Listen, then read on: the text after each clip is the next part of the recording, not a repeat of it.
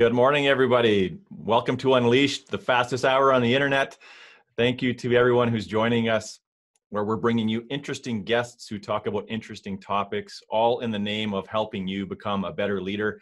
And this show was created for anybody that has a growth mindset. I'm your host, Jeff Tetz, the CEO of a company called Results, where we believe if you can't execute, you can't grow. And we have a proven framework for helping businesses grow faster and more sustainably. And it's so good to be back. Where did the summer go? It was as fast as ever.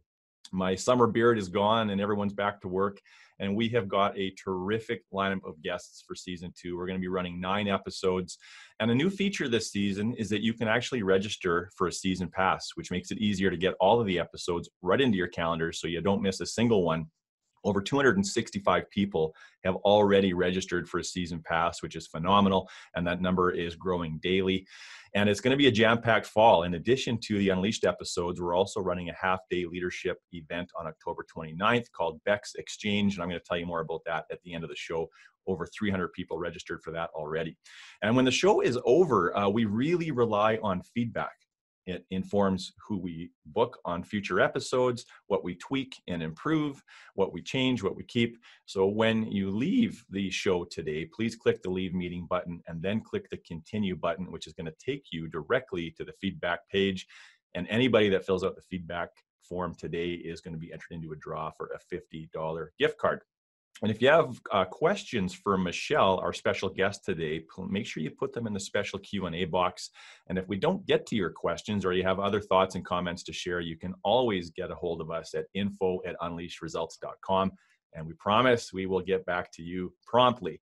And if you enjoy the show today, the biggest way that you can help us is word of mouth. That's how this show grows. It's Twitter, it's LinkedIn, it's telling your colleagues over your Zoom meetings what a great time you had and everything that you learned, and we really appreciate that. Now on with today's show. So I am just so delighted to be joined by the very engaging Michelle Ann Johnson. Now Michelle is a communication consultant that helps leaders and teams become influential speakers so they will maximize key opportunities, make a greater impact, and ultimately inspire people to action. She's an accomplished Hollywood actress. I'm sure we'll talk a little bit about that today. And she's performed everything from Shakespeare to stand-up comedy and has guest starred in a number of top TV shows, which includes Friends, my all-time favorite, CSI, and Modern Family. And as a consultant, she has worked internationally as a facilitator and executive speaking coach and specializes in helping leaders at all levels prepare for high visibility presentations and keynotes. Her passion is really about helping people find joy in sharing their voices. Isn't that wonderful? Michelle, welcome to the show. Thank you, Jeff. Such a pleasure to be here. We're so glad to have you all the way from California. Now, I realized this morning as I was getting ready, we actually have a celebrity encounter in common, Jamie Foxx. Yes, Jamie Foxx. Yeah, so I did the Jamie Foxx show. I think it was maybe one of, if not the first professional acting gigs I did way back in like 1996, 1997. Yeah, so, absolutely. Yeah. Yeah, and our interactions with him are a little bit different, of course. You appeared on his show. You were invited. I met him in a gym of a hotel in Denver 3 years ago and stalked him for an hour as we both worked out. So very, very different, but I thought that was kind of funny. So Michelle, you have such an interesting background. I've just been fascinated learning more about you as we were getting ready for today's episode. So you spent the better part of 20 years as an actress, and you also manage corporate teams. So if anything you could have done in the next phase of your life, why did you decide to get into this particular area? This is really such a great fit for me. It brings together all of my different skill sets. So, I have this career as an actor. I came out of the womb. As a performer, it's just a natural talent that I think I have. And I've always done it. Started doing it in high school and then professionally. I just found myself on movie sets and TV shows and things like that. But here's the thing, Jeff. So while I was an actor, I was also a manager at the same time. So I had a corporate day job, and then on my lunch breaks, I would go drive somewhere and audition for a part on a TV show, and then come back to work and manage teams.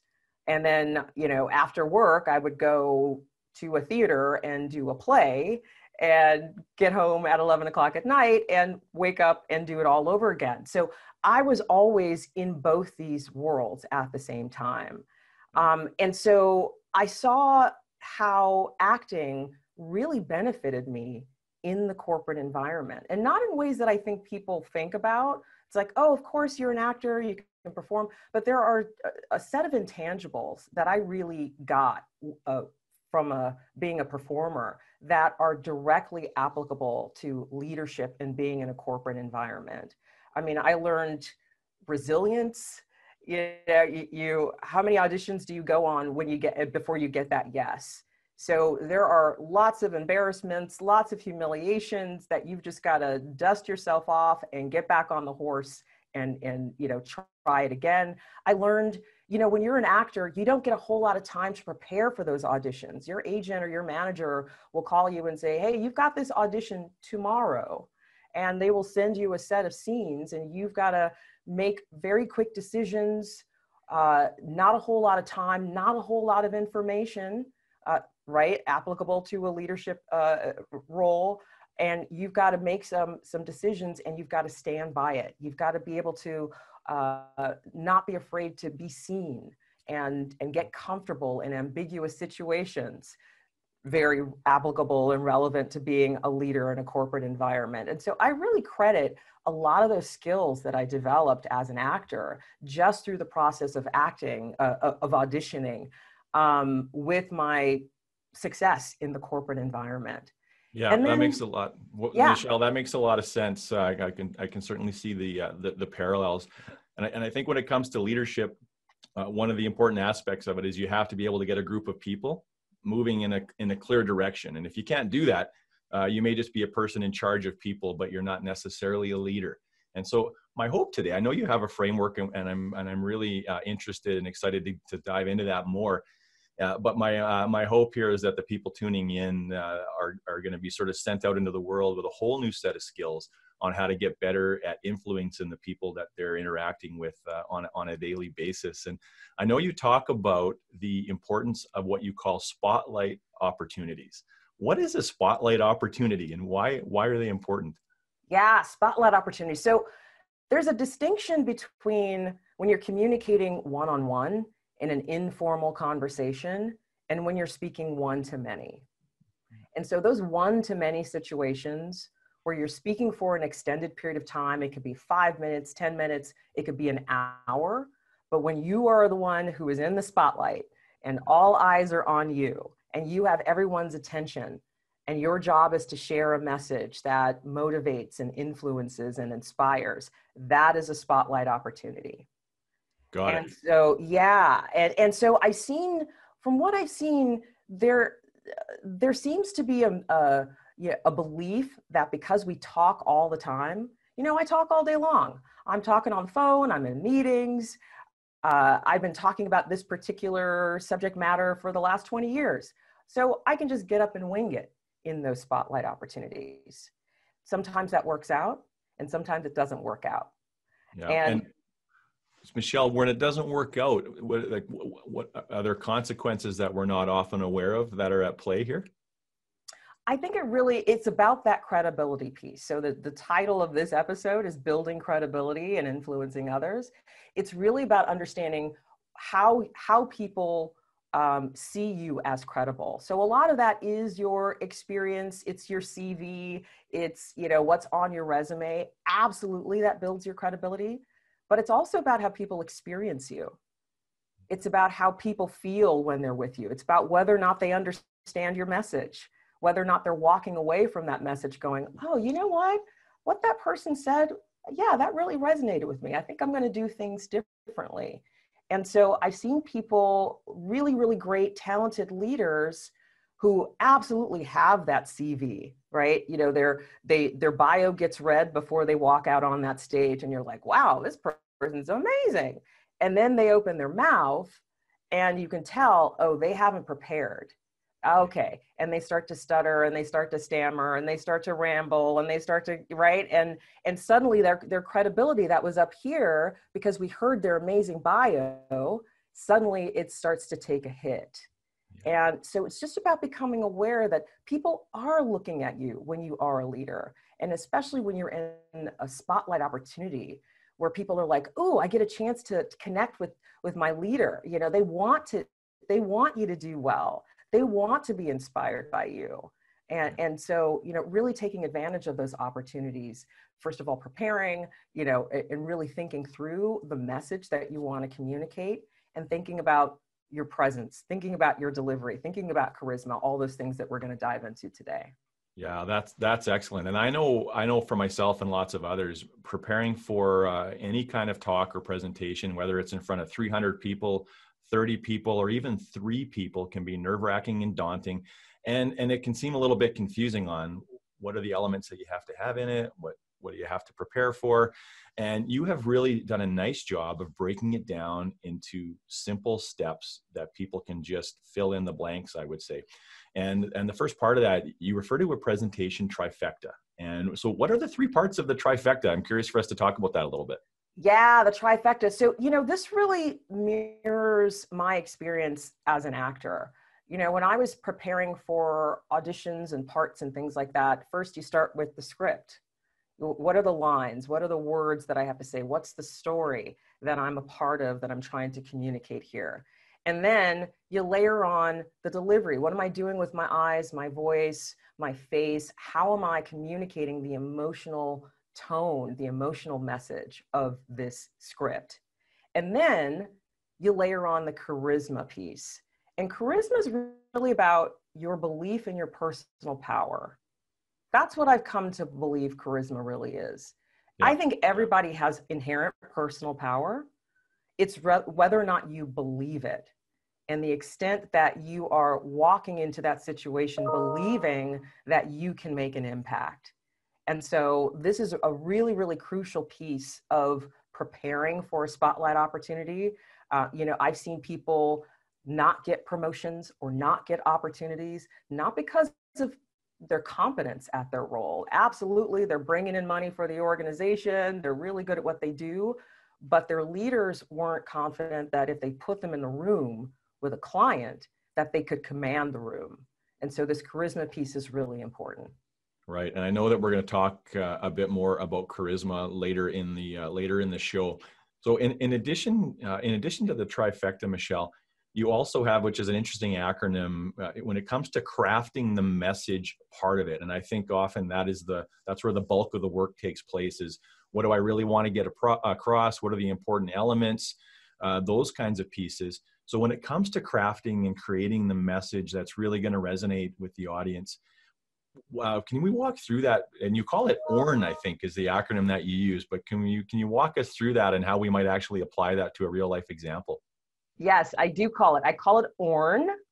And ORN stands for Old State, Obstacle, Resolution, New State. Now, this is a framework that's based on a basic storytelling structure. And I know that there's been a lot of talk around storytelling in corporate environments now. We understand the power of storytelling, that it's basically in our DNA. It's human beings' preferred way of sending and receiving information is through stories. We've passed down culture through stories. We're watching up to 6 hours of TV a day. So no doubt that storytelling is how we prefer to receive information. Now, when I hear people talking about storytelling now, they're usually talking about telling distinct stories, like incorporating a personal story into your presentation, or incorporating a testimonial, about a success story with a client into your presentation. Absolutely, storytelling in that sense is important. But I'm also thinking about how can you think about your entire presentation as a story? How can you use a narrative structure for your entire presentation that's going to give it cohesion, that's going to tie all of the ideas together into a nice through line, a nice thread, instead of Frankensteining different ideas together. You know what I'm talking about, Jeff, where you're sitting and you're listening to somebody, and you're like, how does that fit here? And how does that fit there? And, having a structure, a framework where all the ideas flow in a logical progression from one to the next. And so this is what ORN is all about: Old State, Obstacle, Resolution, New State. And this is a framework that you've seen in almost every movie, almost every TV show. It's boy meets girl, that's the old state. Boy loses girl, obstacle, disruption, chaos. Boy wins girl back, resolution. And then new state, they live happily ever after, right? You've seen this in the 30-second commercials. Follow this structure if you start to look for it. You see a young man, he's getting ready for a date. That's the old state. And then he looks in the mirror and he's got a pimple on his face. Obstacle. What's he gonna do? And then what is the resolution? What's the solution or the plan of action? He gets the latest zit cream and he puts it on his pimple, right? And then the new state, you see him and he's out on a date and he's having fun and he's confident. So this is everywhere. This is the basic narrative structure. And you're making me very self-conscious right now, Michelle. Yeah, there is something. What is that on? No, I'm just kidding. So if you can use the structure as your, a lot of people, they will sit down and they'll outline what they want to say, but the outline often doesn't have a narrative structure to it. It's just, again, it's but pieces of information without any clear through line. If you use this framework as your outline, it guarantees that it'll have a narrative structure. And as you see here also, the old state and the obstacle, that's the problem statement. What are you trying to do? Or what have you done? And what's getting in the way? What's blocking it?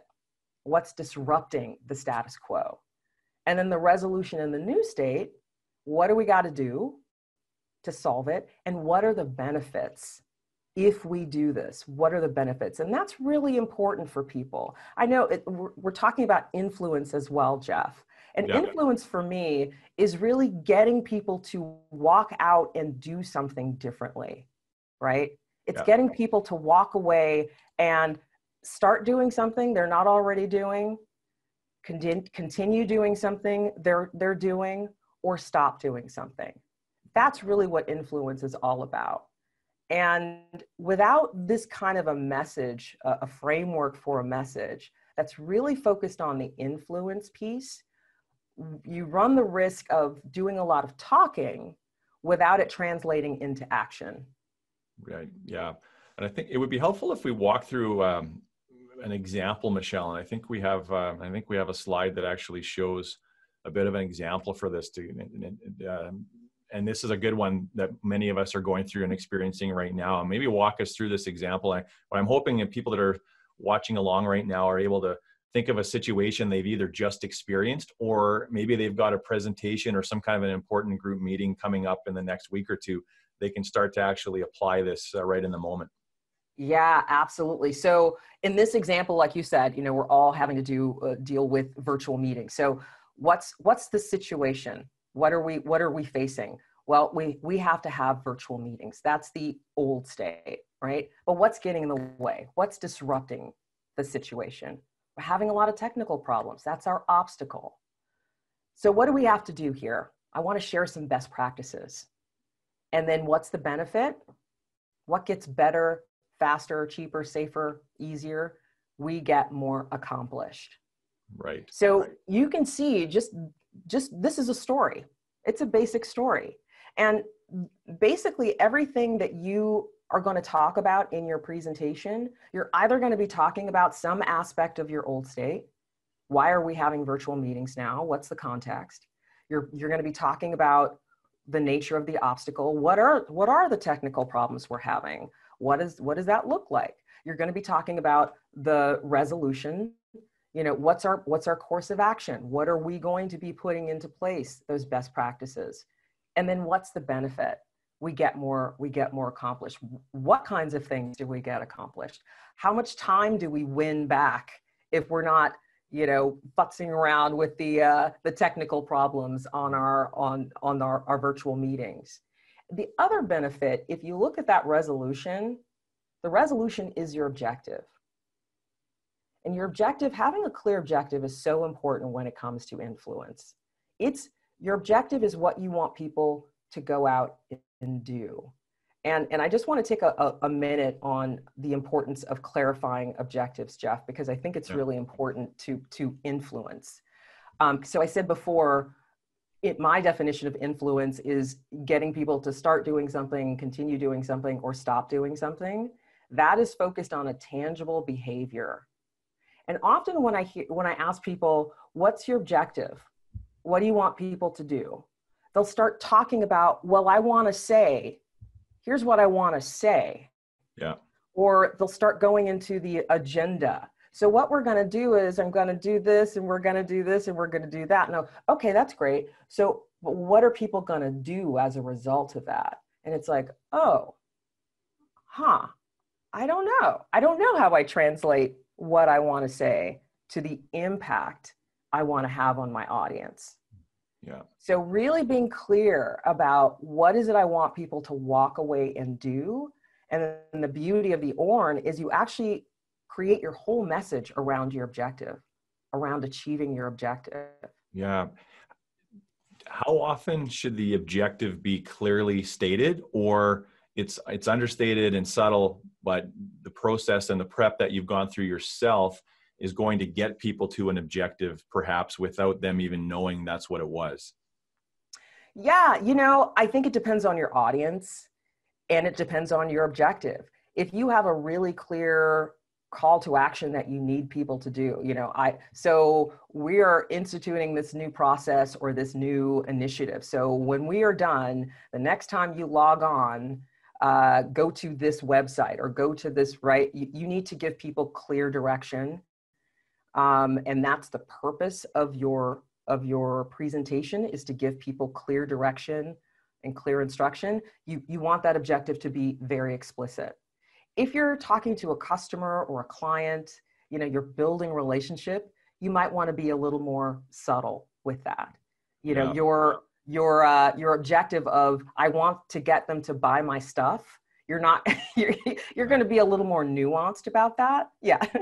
Please hire me, right? Give me money. Those kinds of objectives, you're going to be a little more subtle. That being said, I do feel like people are afraid to really ask for what they want.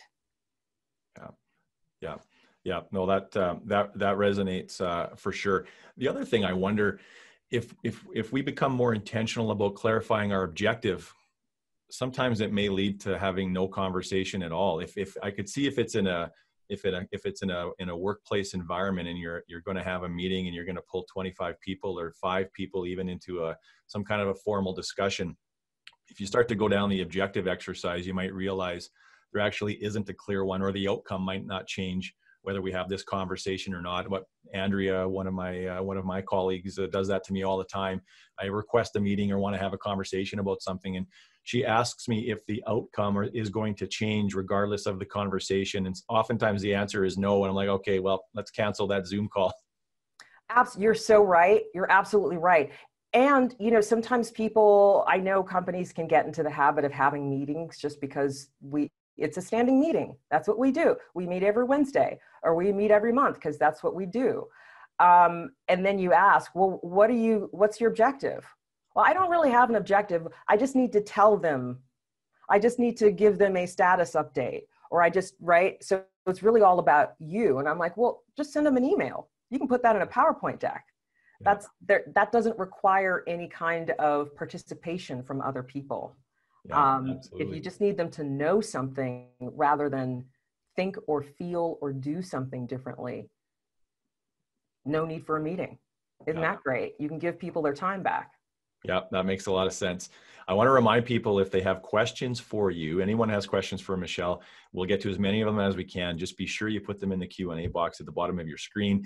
Now, Michelle, I want to come back to charisma. So in the presentation trifecta, you mentioned charisma and presence. And I often think I don't have a lot of charisma in my entire body. But the other thing is, when I think about charisma, I start to think about these polished, really smooth talking professionals. I think of, like a George Clooney or a Denzel Washington. And I think that I might be a little bit off course there. Can you touch on the charisma and presence model that you subscribe to, and a little bit of the research behind what it actually is, so people can get a real definition of what charisma is meant to be? Yeah, absolutely. Well, so I think that everyone has charisma. Again, it goes back to, do you believe you have charisma? I really feel like that is the biggest obstacle for most people. I said before, I believe that charisma is really how much you believe in your personal power. And from what I've seen, people have a lot of beliefs that I call power dimming beliefs. They're beliefs that just suck away all of their power. And when I started working with people in corporate environments around communication, funny things happen when you put a person in front of a group of people. All of their fears come out, all of their anxieties, all of their insecurities start to come out. And I started to hear common language. I started to hear things like, fears around or insecurities around being seen. There's something wrong with me, or, not wanting to be vulnerable because you think that you're going to be somehow rejected, that kind of language. And that really has to do with authenticity. I started to hear language around lack of confidence. I'm not really good at this, or somebody told me I'm not really good at this, therefore I shouldn't even try. I don't, or I'm not as good as so-and-so. I started to hear a lot of apologetic language. And that's all around confidence. And then purpose, people just like, I don't even know why I'm here. I don't even know what my job is, or I don't really believe in the importance of my role or my job or this thing that we're doing. And that's all around purpose. And so those beliefs, if you've got those beliefs, they're going to just totally suck away any and all charisma that you have. And so the opportunity then is, how do you replace those power dimming beliefs with amplifying, empowering beliefs?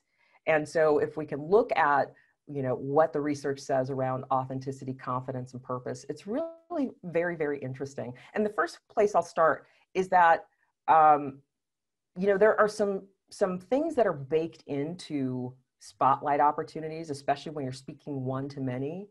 There are a couple of things that are baked into that skill that I think freak out the brain and cause a lot of the anxiety around public speaking. And one is fear of uncertainty. And, let's just face it, we can't control what other people do or think about us or say about us to a certain extent. There's a lot that's outside of our control. And there's a lot of research that shows that when people are faced with uncertainty, they go into an amygdala hijack. Right. It's called ambiguity aversion. When we're faced with ambiguous situations, uncertain situations that we perceive we don't have a lot of control over, the brain freaks out and we get nervous. The other thing that's baked into public speaking is there's a possibility of criticism. There's a possibility that people won't like you or won't like what you're saying, right? That's just baked into it. And the research shows that there is something called fear of negative evaluation. And that when faced with the possibility of being negatively evaluated or criticized, you go into an amygdala hijack. You go into fight or flight mode. You either get defensive or you want to run away, right? And I'm sure you've seen people stand up in front of a group and they're either just really kind of, they've got a defensive posture, or they're crossing their arms, or they've got this very serious look on their face, right? That's the fight. Or they want to leave. They're backing halfway out of the room and you're like, what's going on? Or they're hiding. Those kinds of behaviors, they're a result of the physiological response to our amygdala hijack because of fear of uncertainty or ambiguity aversion. And so if we can look at and kind of deconstruct authenticity, confidence, purpose, really look at what they are and start to adjust our inner game, they will naturally lead to the behaviors that we associate with presence, with charisma. So Michelle, how do you start to overcome some of those things? So the amygdala hijack and the fear, as an example. What are some tools and strategies that you have seen work successfully for people? Yeah. So going to that slide, that ACP slide. Yeah. So if we understand what authenticity, what confidence, what purpose are, because those terms get thrown out around a lot, right? Well, just be authentic, and it's like, yeah, well, what is it? What is it, first of all? Yeah. And how do I do it? Because if it were that easy, everyone would be authentic, everyone would be confident, everyone would be purposeful. But we know that's not the case. So what are they? So I define authenticity. The research shows there's lots and lots of research around authenticity, lots of definitions of authenticity from different psychologists, but there are some commonalities. And generally the common thread is it's the degree to which you know yourself and show yourself. You need those two things in place. Yeah. So there's the self-awareness piece, and then there's the comfort with showing your core authentic self with others, because you can know yourself but not be comfortable showing yourself, and you can show yourself but not be showing your real authentic self. So you really need both of those in place. So when I'm working with people around authenticity, I'm getting them to think about their personal strengths, not just professional strengths, not just relying on the competence. But what are your personal strengths? What are your inherent strengths? What do people know you for? Are you, do you have a warm personality? Do you have a great sense of humor? Are you somebody that's really reliable? What are those personal qualities and characteristics that make you you?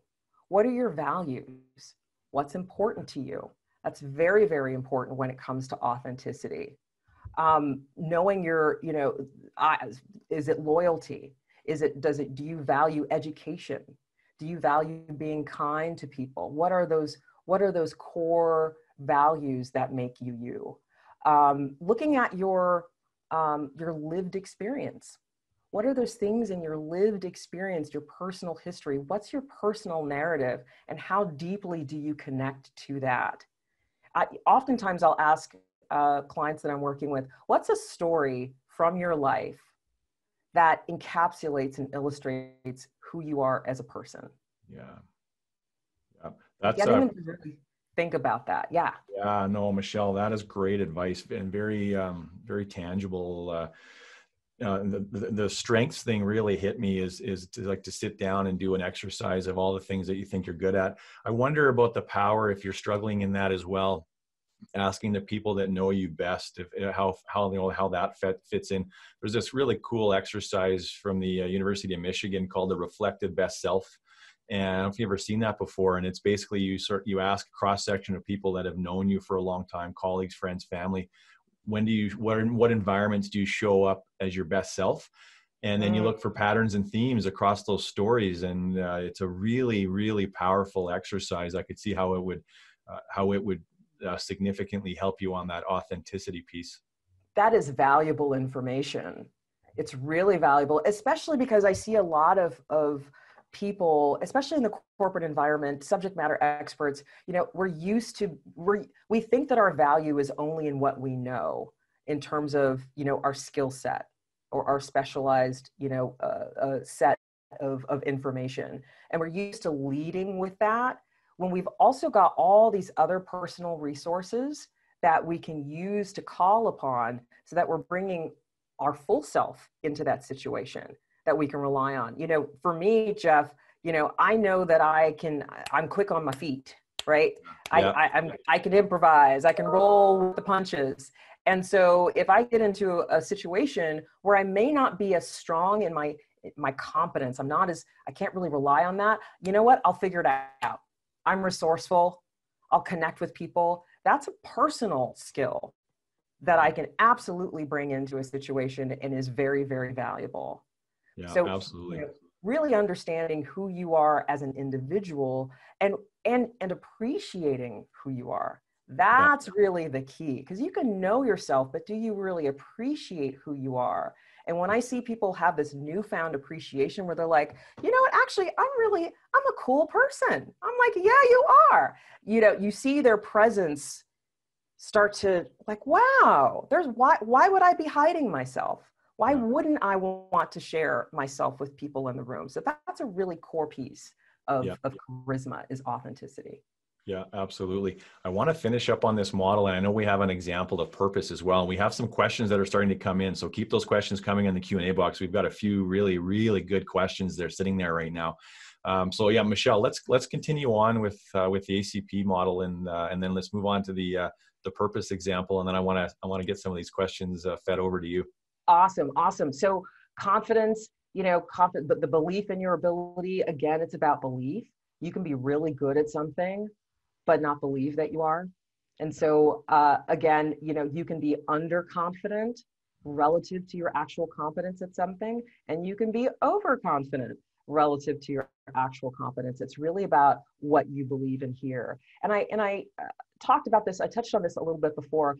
I've seen a lot of people who have been really harmed by maybe feedback that they've gotten from, you know, coaches, teachers, parents, maybe even bosses, that has really kind of given them a limiting belief about their ability. And so really thinking about confidence in terms of, you know, what do I believe about my skills here? What evidence do I have that shows me that I'm good at what I do? What are my success stories that I can call upon in a professional capacity? Because everyone has success stories that they can turn to as proof that they are good at what they do. Yeah. And so really having those stories in your back pocket, so that when you feel your confidence get a little shaky, you can go, no, I've done this before. Remember that time when I did that? Yeah. You know, let's start to challenge those limiting beliefs around your confidence and your competence at something. The other thing is authenticity actually boosts your confidence. Yeah. Studies have shown that if you do a self-affirmation exercise, kind of similar to what you were talking about before, Jeff, where you journal right before your journal around your values, or a time where you were living out your values, or a time when you were being your best self right before a high stakes engagement, that actually lowers your anxiety and it boosts your confidence. Yeah. So, you know, thinking about locus of control. Am I giving away my power in this situation? How much do I believe that I have, that I can impact the outcome in this situation? Or am I feeling out of control? Let me take some of that control back. Yeah. So doing those kinds of mental exercises. And then lastly, we come to purpose. Yeah, and Michelle, I was gonna interject with, I really appreciate your advice of going back into your own history to come up with actual examples. And I've never been a subscriber to when it comes to confidence, the fake it till you make it. That's just never felt right to me, because it doesn't feel authentic.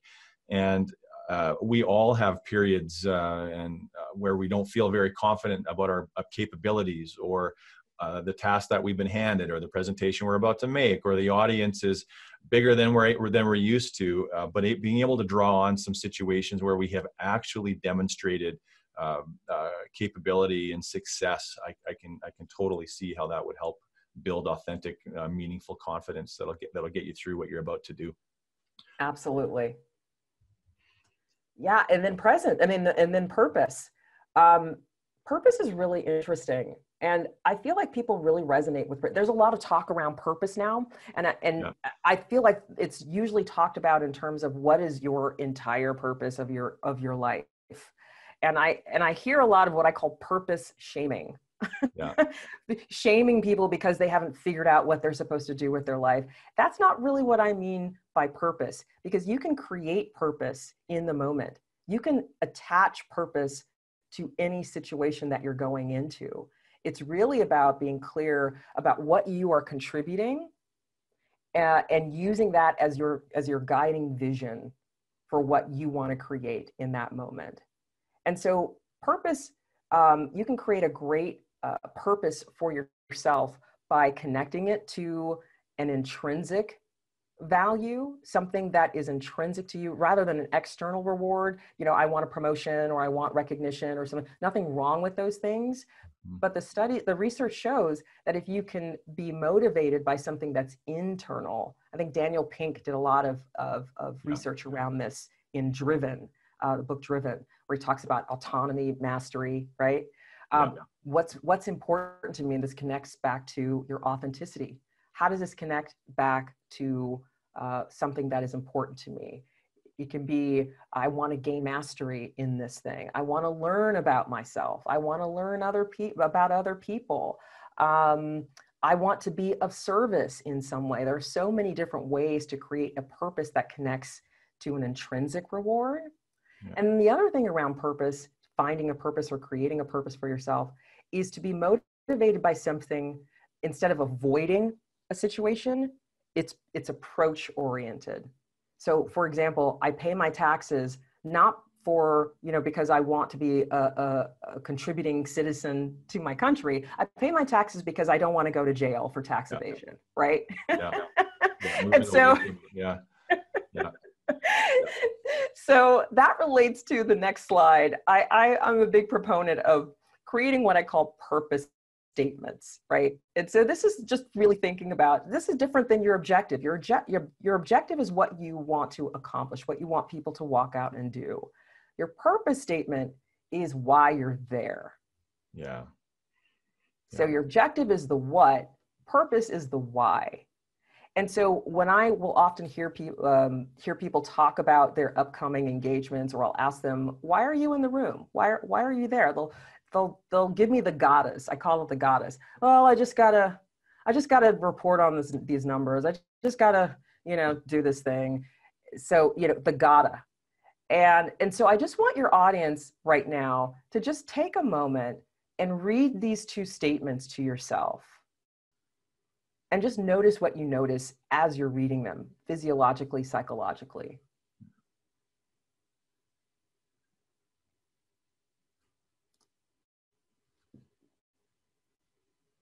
Yeah, it's a much different feeling. Just changing the language, which would completely change the way you show up in that conversation or that meeting. And this was one of the aspects of the work that you do, Michelle, that I was maybe even most interested to talk about, because doing the large presentations, for example, they don't always happen on a weekly basis for most of us. But these other interactions, like this one right here, where it's a management team meeting or it's a town hall with your 25 of your employees, instead of the gotta, turning it around and having a very purposeful intention around why you're doing it, what your part of the agenda is, I can see how that would completely change how you present it. And thinking about every opportunity that you have to interact with another person is a chance for you to either increase your presence and your credibility or lower it. And I know which side of that I'd like to be on, and it takes a bit more intention and a bit more thought. So I know that's very powerful, Michelle. So we have some questions here, and I want to get to them because there's just some great questions coming in here. This is one I wasn't really thinking about in terms of this is a mentoring one. So Bev asks, when mentoring new leaders, how would you suggest encouraging experiences that allow for their charisma, their personal charisma to shine? So is it about leadership confidence or intentionally providing opportunities to build that? Both. Yes, both. So one of them is yes, I really think that spotlight opportunities can be used as a tool for talent development. As you're thinking about those next generation of leaders, giving them an opportunity, it could be 5 minutes at your next meeting, to get up and talk about something that they, I want to talk about this process, or I want to talk about this solution, or I want to talk about something that's important to me that I'm seeing. Giving them practice at sharing their voice. But then the mentoring and coaching can come in with the authenticity, confidence, and purpose that we've been talking about. Making sure that the feedback that you're giving to people is supportive rather than destructive. Right. Like I mentioned before, when people are in a position of authority and people are looking up to you, those words that you say to someone can be so damaging. I've seen it. I've seen people go, I'm just not good at this, or I got this feedback years ago from this boss about my voice. you know, the way my voice sounds. So they've changed their voice to sound a different way based on that boss's feedback. So just being mindful of how you're supporting and coaching people. Yeah. Yeah, absolutely. Yeah. No, that's great. Here's another great question. So sometimes charisma is viewed as being big, bold, and loud. I would agree with that. The misconception. What is your advice to someone who may be more soft-spoken and more of an introvert? How is it best for introverts to display confidence and capture a room? And I want to preface this with, like, there's so much research, Michelle, on one of the things that gets in the way of building high-performing teams is the loudest person in the room often carries the influence and the decision-making power. And how often have we seen that the quietest person in the room has the most important, compelling things to say and offer? Yeah, absolutely. You know, this goes to extroversion. You know, people who prefer extroversion, who think out loud, versus people who they need a little bit more time to you know, get their thoughts together, to consider. They're usually just more thoughtful people in general. And so, you know, in a meeting context, making sure that you are facilitating and encouraging people to share their voice, giving time for reflection if that's needed from people. But also, I'll say, you know, especially those spotlight opportunities where you do have to stand in front of a group, it is an extroverted activity. Yeah. It just is, right? But that doesn't mean that someone who prefers introversion can't be effective, because again, it's about authenticity, it's about confidence, and it's about purpose. It's not about bravado. Bravado is actually false confidence. I don't believe in bravado. Yeah. But you can have quiet strength. I've seen really great leaders who have quiet strength, and when they speak, they may be more soft-spoken, but because they believe in themselves, again, it goes back to my definition of charisma, which is your belief in your personal power.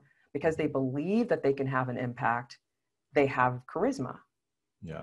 Yeah, absolutely. And I want to remind people too, when the show is over today, we are giving away a $50 Shop Local gift card just for filling out the feedback form. You'll get entered into that draw. So don't forget to provide us with the feedback.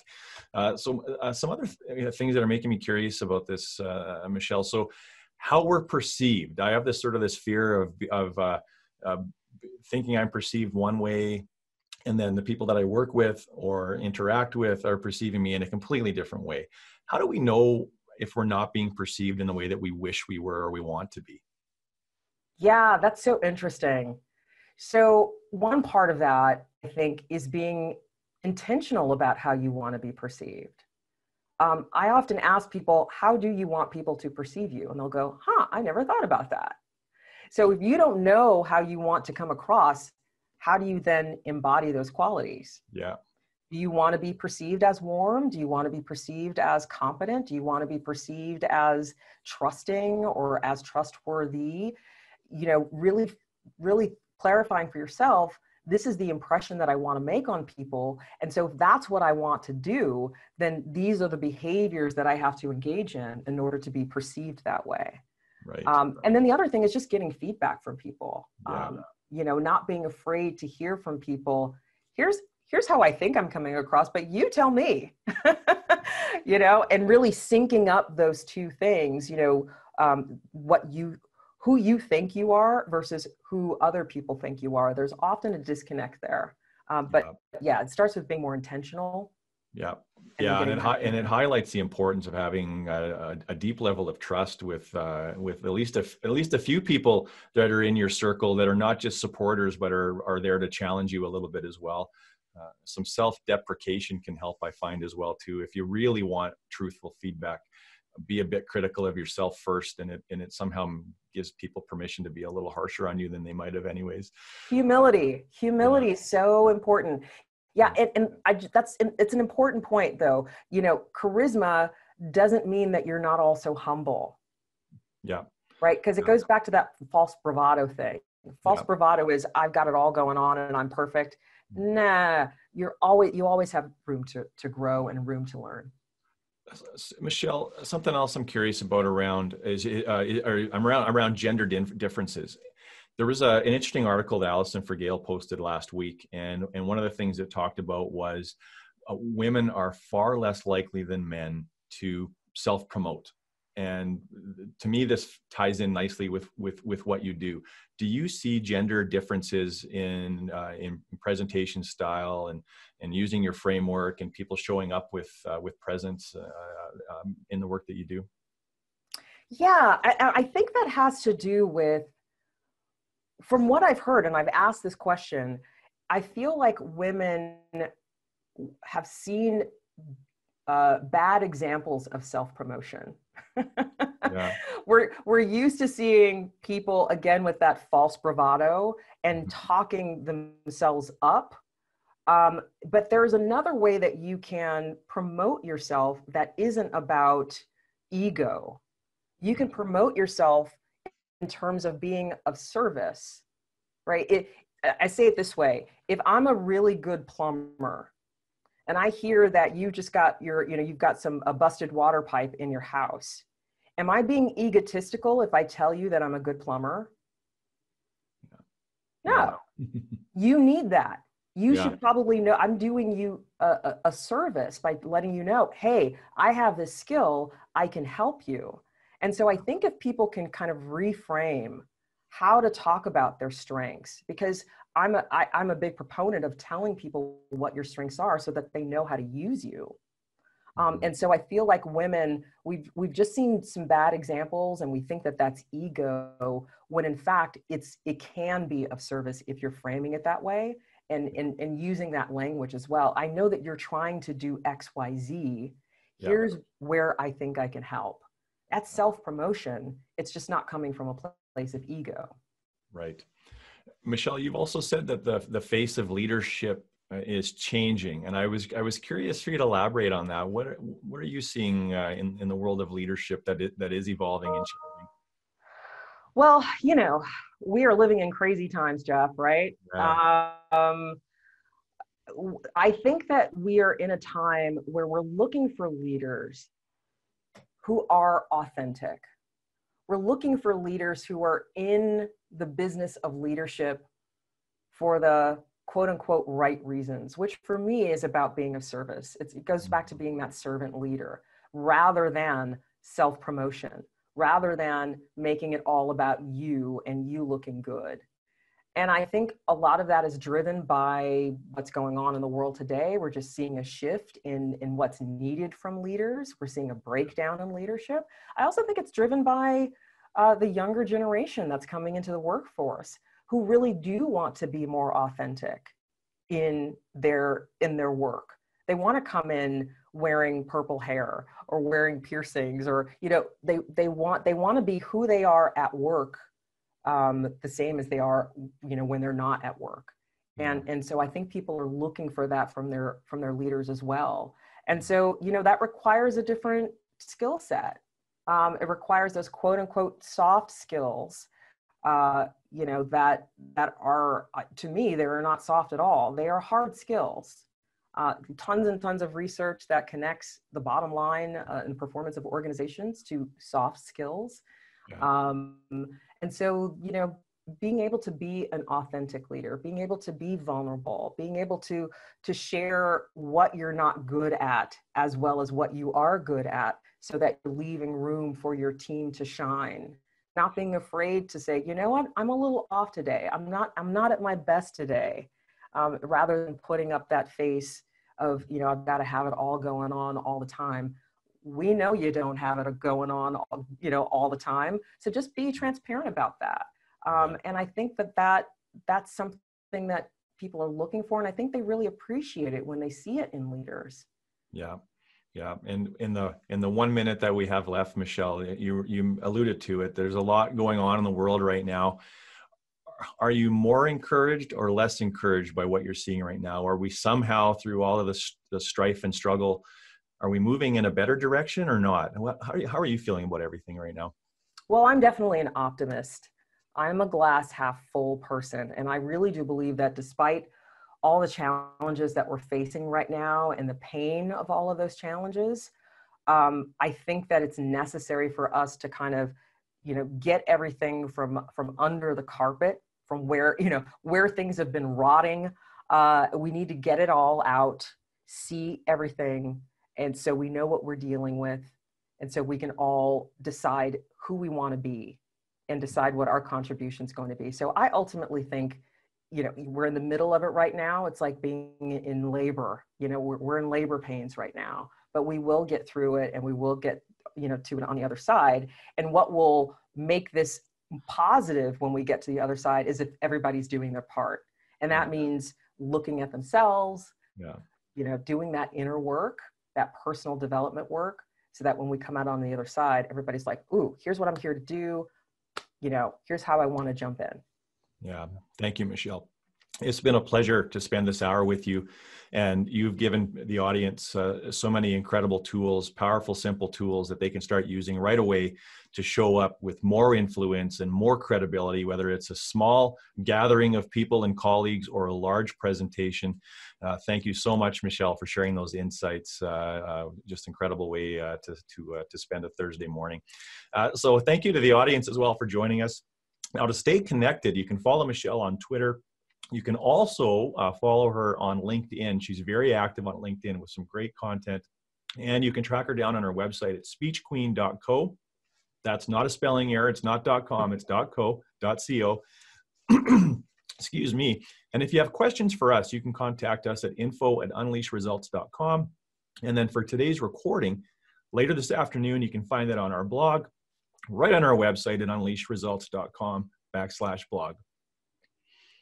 And after the show, as we said, fill out the feedback form. We are going to give away a $50 gift card. So all you have to do is fill out the feedback, score the show, any insights that you want to share. We'll do a draw tomorrow morning, and you could be the lucky winner of a $50 gift card for any store of your choosing, right in your local neighborhood, no matter where you're from in the world. And then, of course, as we look to later in the fall, at the end of October, on October 29th, we're going to be running Beck's Exchange, a half-day leadership event all around leading to thrive in a world of relentless change, with one of season 1 speakers, Sarah Noel Wilson. There's over 300 people registered for this event already. We hope you can join us. And then next week, we look forward to hosting Jerry O'Brien, who's a marketing expert from Denver, Colorado. And he's going to cut through the myths of why customers actually buy from us. He's got a very, very powerful research-based backed framework that he's going to take us through to drive more revenue, to close more deals, get more sales. So you don't want to miss Jerry, the marketing expert, next week. Great to be back with everybody today. Look forward to seeing you throughout the season. Until then, be kind to each other and listen intently. We all have an interesting perspective, and they're all valid. So take care, everyone. Have a great week.